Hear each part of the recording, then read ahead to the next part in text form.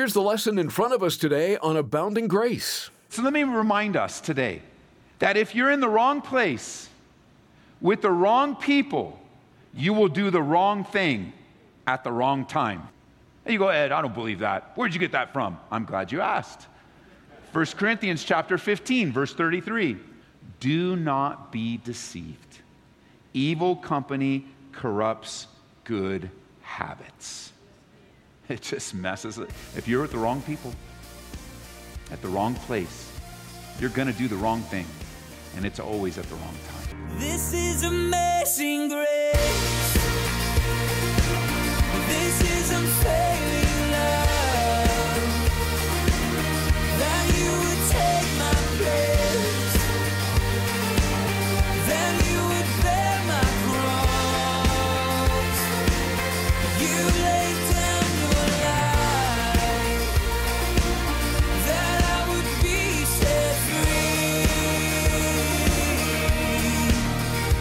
Oh, Jesus, I sing for all that you've done for me. Backsliding. We're all vulnerable to it, and as Christians, we want to avoid it. But sometimes we don't even realize it's happening to us. Today on Abounding Grace, Pastor Ed Taylor identifies 6 steps to becoming a backslider. We looked at the first 2 yesterday. If you'll recall, they were being self-confident rather than relying on God, and sleeping when we should be watching. So let's turn back to Luke chapter 22 and see what the remaining 4 are. This, of course, is where Simon Peter was backsliding and denied the Lord. Notice number 3. Again, pick up with me in verse 47. While he was still speaking, behold, a multitude, and he who is called Judas, one of the 12, went before them and drew near to Jesus to kiss him. But Jesus said, Judas, are you betraying the Son of Man with a kiss? And when those around him saw what was going to happen, they said to him, Lord, shall we strike with the sword? And one of them, you want to guess who that is? You go ahead and write it. Circle the word one of them, or the phrase one of them, and write there, Simon Peter, the one the devil asked for, the self-confident one, the one that's sleeping when he should be watching. Here's the temptation. Man, where did Jesus tell him to take his sword out? Do you see that anywhere? I don't see that anywhere. And yet he's caught up where? In himself. I'll take care of this. You know what? He doesn't even realize that by pulling out the sword, he's trying to prevent the will of God. He doesn't even realize it. And the text tells us that instead of cutting off his head, he cut off his ear, which what? Tells us that Peter was a better fisherman than he was a swordsman. And here's number 3. Peter was emotionally controlled. He was emotionally charged instead of waiting on the Lord. Jesus did not give this direction. He did not tell Peter, defend me. Take out your sword and cut some heads off, boys. No, he's been telling them all along this is going to happen. And part of the humanity of Peter that made him so loyal, so dedicated, was that he was quick, but also impulsive. And you know, there are some helpful parts of being quick to decide and quick to obey. That's certainly a helpful part of a personality, but it can also be harmful when you're quick and impulsive under the control of your emotions. A lot of bad, backslidden decisions have been made under the control of your emotions and not the control of the Holy Spirit. Peter does it here.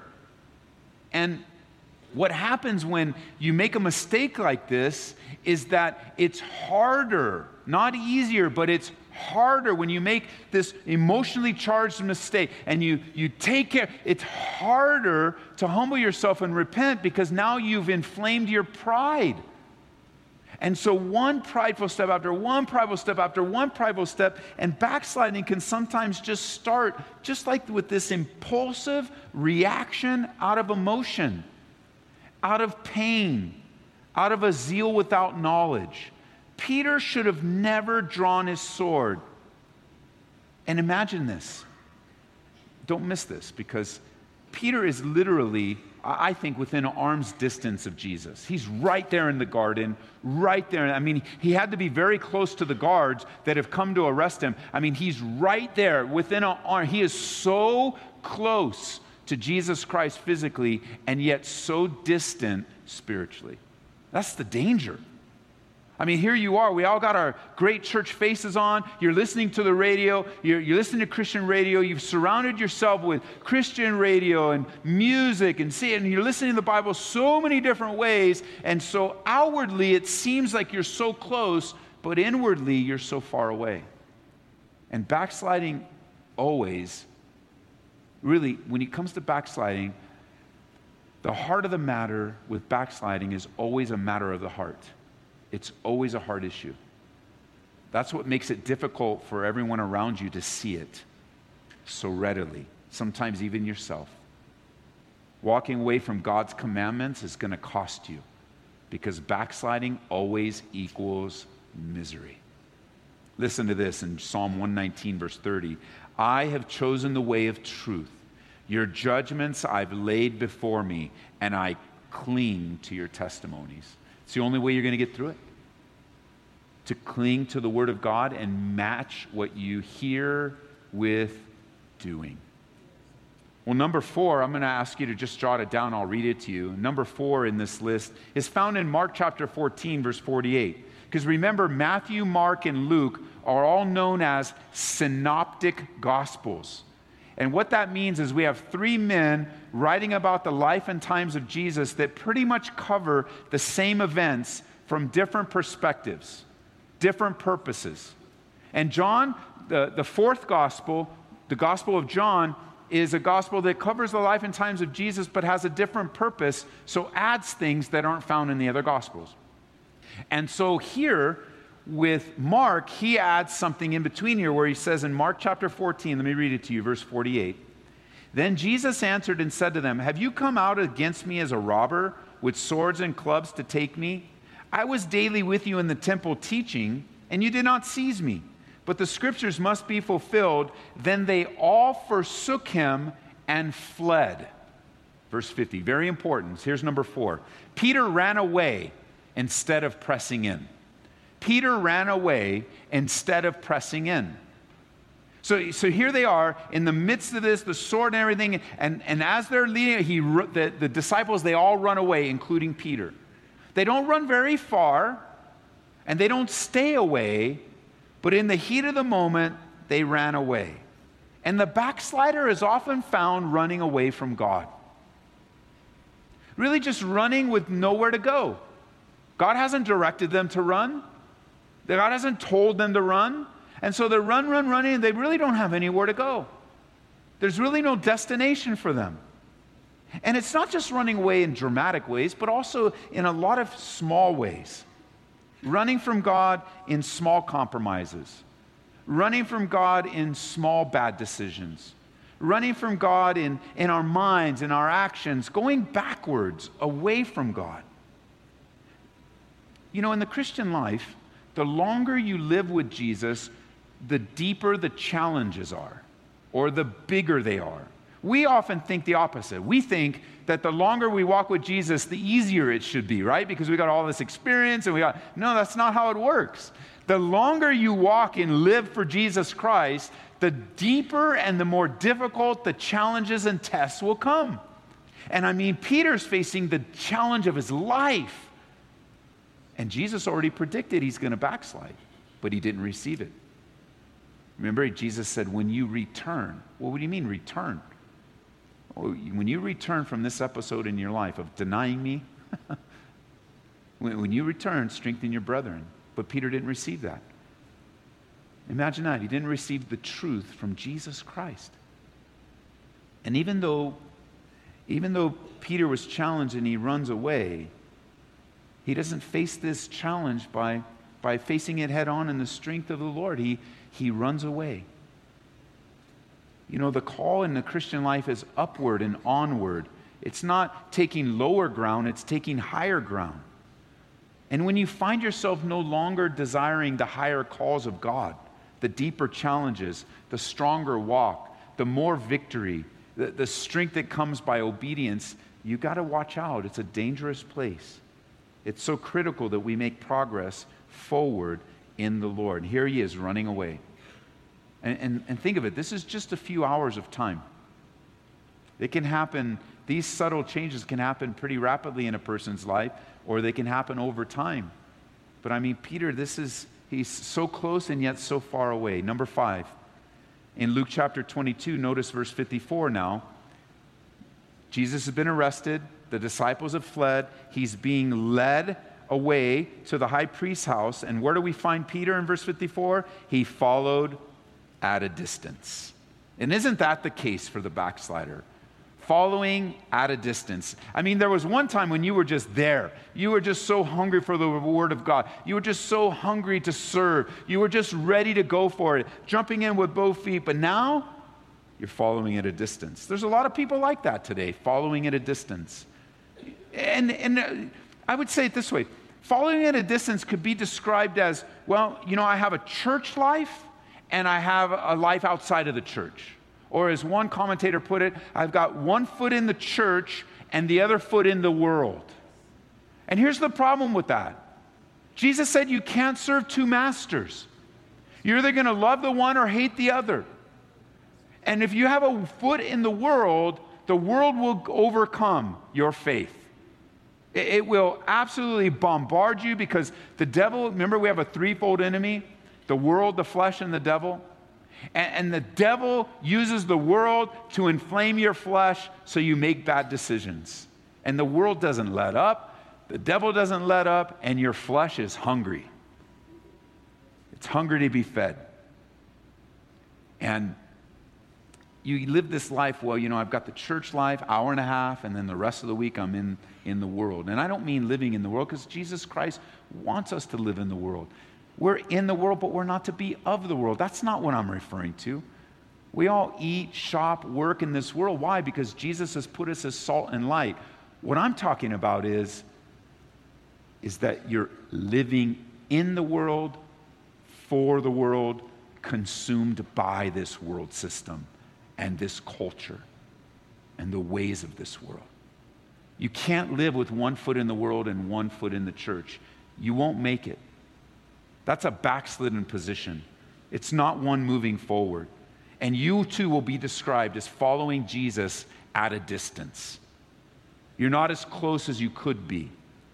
You look back and there were other times in your life where you were sold out, committed to God, but not today.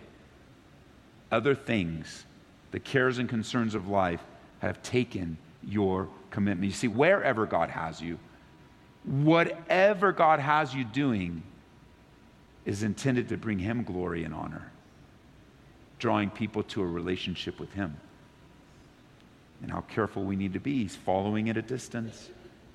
But notice verse 55, as we now come to our final one, number 6. When they had kindled a fire in the midst of the courtyard and sat down together, Peter sat among them. Now Mark in Mark 14 tells us, Peter followed him at a distance right into the courtyard of the high priest, and he sat with the servants and warmed himself at the fire. So here's number 6. Peter warmed himself at the fires of the enemy. There's a much longer line I'm going to share with you, but Peter warmed himself at the fires of the enemy. So let me remind us today that if you're in the wrong place with the wrong people, you will do the wrong thing at the wrong time. If you are in the wrong place with the wrong people, you will do the wrong thing, and it's always at the wrong time. And you go, Ed, I don't believe that. Where'd you get that from? I'm glad you asked. 1 Corinthians chapter 15, verse 33. Listen, just let it soak in. Jot it down and let it soak in. 1 Corinthians 15, verse 33. Do not be deceived. Evil company corrupts good habits. It just messes it. If you're with the wrong people, at the wrong place, you're going to do the wrong thing. And it's always at the wrong time. And where is Peter? He's at a distance, warming himself at the enemy's fires. Peter's hanging around in the wrong place with the wrong influences. And we do understand he is worn out and he is beaten down and he is weak and defeated and in a very vulnerable place. Matthew actually tells us in his gospel that as he's watching the final moments of the life of his Savior, that he's hanging out with the guards to see the end. So he's with the servants here and with the guards over there, and he's just resigned himself to this is what his lot in life is.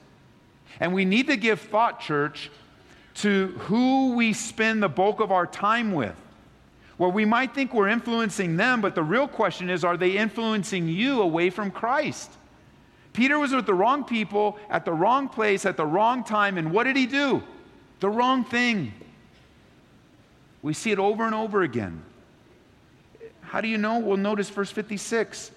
He's at the wrong place at the wrong time with the wrong people. Notice, certain servant girl, seeing him as he sat by the fire, looked intently at him and said, "This man was also with him." But he denied, saying, "Woman, I do not know him." Strike one. And after a little while, another saw him and said, "You are also of them." But Peter said, "Man, I am not." Strike two. And after a little while, another saw him and said, verse 59, then after about an hour had passed, another confidently affirmed, saying, "Surely this fellow was also with him, for he's a Galilean." And Peter said, "Man, I do not know what you are saying." That's the rest of verse 60. I just played it out for you. And immediately, while he was still speaking, that fast, the rooster crowed. I want you to notice something here in verse 59. It says, and after about an hour. If you like to write in your Bibles, would you please write next to an hour, the grace of God? Because in this hour, things could have changed.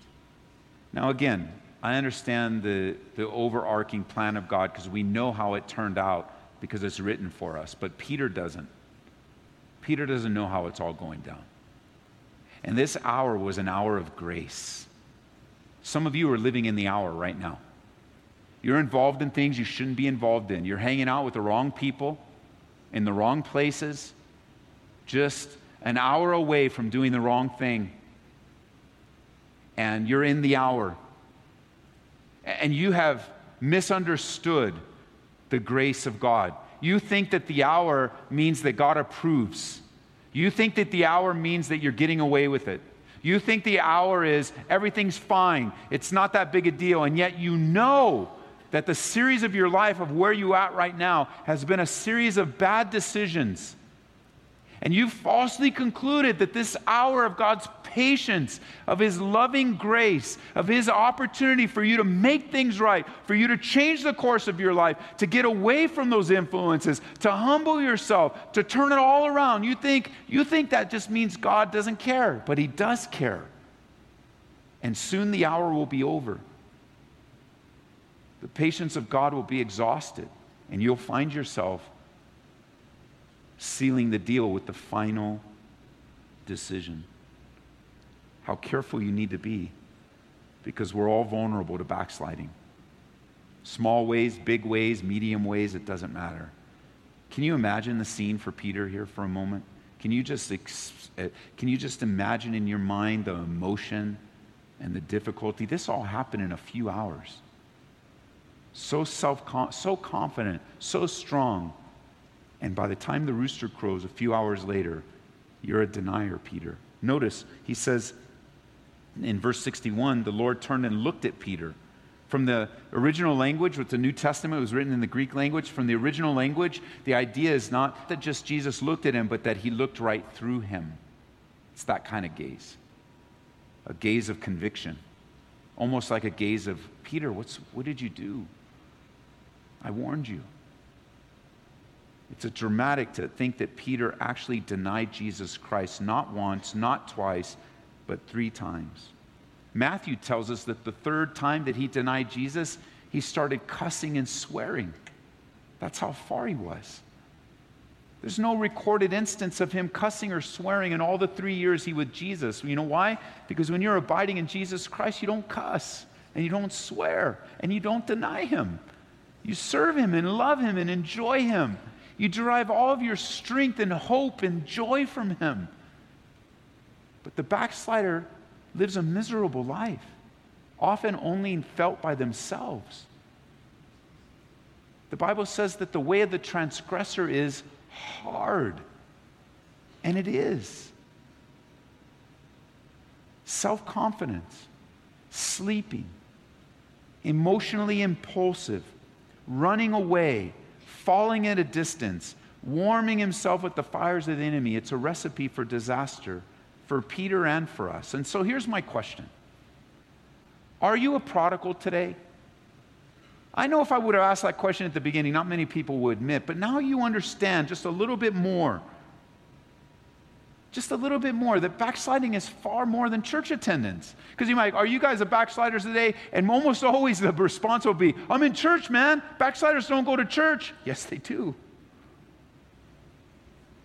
Yes, they do. Now that we've learned a little bit more of what it means to backslide and have learned that it not only means just to go headlong into sin, but it also means starting to let go and go backwards. It means to fail to make progress. We realize that some of us actually might be in the process of backsliding today. We actually might be that prodigal, that wanderer, that backslider. And so let's say that's you. That you really are falling away, going backwards. You don't want to get good at backsliding. You don't want to be known by that. Even if you've slipped a little bit, you've lost some ground. How do you get right with God? I'm going to give you 3 words today, and next week we're going to have a full Bible study on how to come back. But you don't need a full Bible study. You can do it today, and I'll just give you 3 words. You need to remember from where you have fallen. Remember. Repent and repeat the first works. Remember, repent, and repeat. Isn't that what the prodigal son did? He's there sitting there and he starts to remember, you know what? I had a good life at Dad's house. My servants have a better life right now with my dad than his own son. And he began to remember. And then repenting and returning almost happened at the same time. Because he got up and he went home. He went to his dad. His dad wasn't ready to punish him and discipline him. The Bible says actually his dad went out and ran after him and hugged him and embraced him and threw him a big party. And his son expresses his great grief over the decisions that he's made, over the wasteful life and he came back and instantly he was received right back into the home. You know why? Because prodigal sons, when they run away, one thing that didn't change about that boy is he never stopped being his dad's son. Because sons and daughters are sons and daughters, no matter what their behavior is. As parents, we will love them until we meet Jesus face to face. That's the heart of God for you. Can you imagine the kind of love that you have for your kids? Even when they're doing crazy things, you still love them. You still have hope for them. You still pray for them. You know, the heart of the Father is so much bigger than our heart. And he loves you. And so remember from where you have fallen. Repent and come home. The Father will embrace you and receive you. Because there's so much still yet to be done until the coming of Jesus Christ. And he's enlisting his church, you and me, to be in this world but not of it, making a difference for him. So if you're in a backslidden condition, the way back to the Lord is remember, repent, and repeat. As Pastor Ed Taylor said, we'll elaborate on that next time on Abounding Grace. Our message today identified the 6 steps to becoming a backslider. And if you missed any part, it's not too late to hear the study in its entirety. Either go to aboundinggraceradio.com, listen to the program by podcast via Apple Podcasts, or you can hear us through our app. You can find us in the search bar under Calvary Church. Wouldn't you like to experience revival and power in your life? Well, we picked out an excellent book this month that can help you get on that road. It's The Calvary Road. Road by Roy Hession. This classic book has helped millions experience personal revival with Jesus Christ. When you give a donation of $25 or more to Abounding Grace, you're invited to request a copy of The Calvary Road. Give us a call at 877-30-GRACE. That's 877-30-GRACE. Glad you've taken time out for our study in Hebrews. Join Pastor Ed Taylor all week long as we continue to learn how to live by God's abounding grace. This is amazing grace. This is unfailing love. That you would take my place. Then you would bear my cross. You laid down your life. That I would be set free. Oh, Jesus, I sing for all that you've done for me. Abounding Grace is brought to you by Calvary Church in Aurora, Colorado.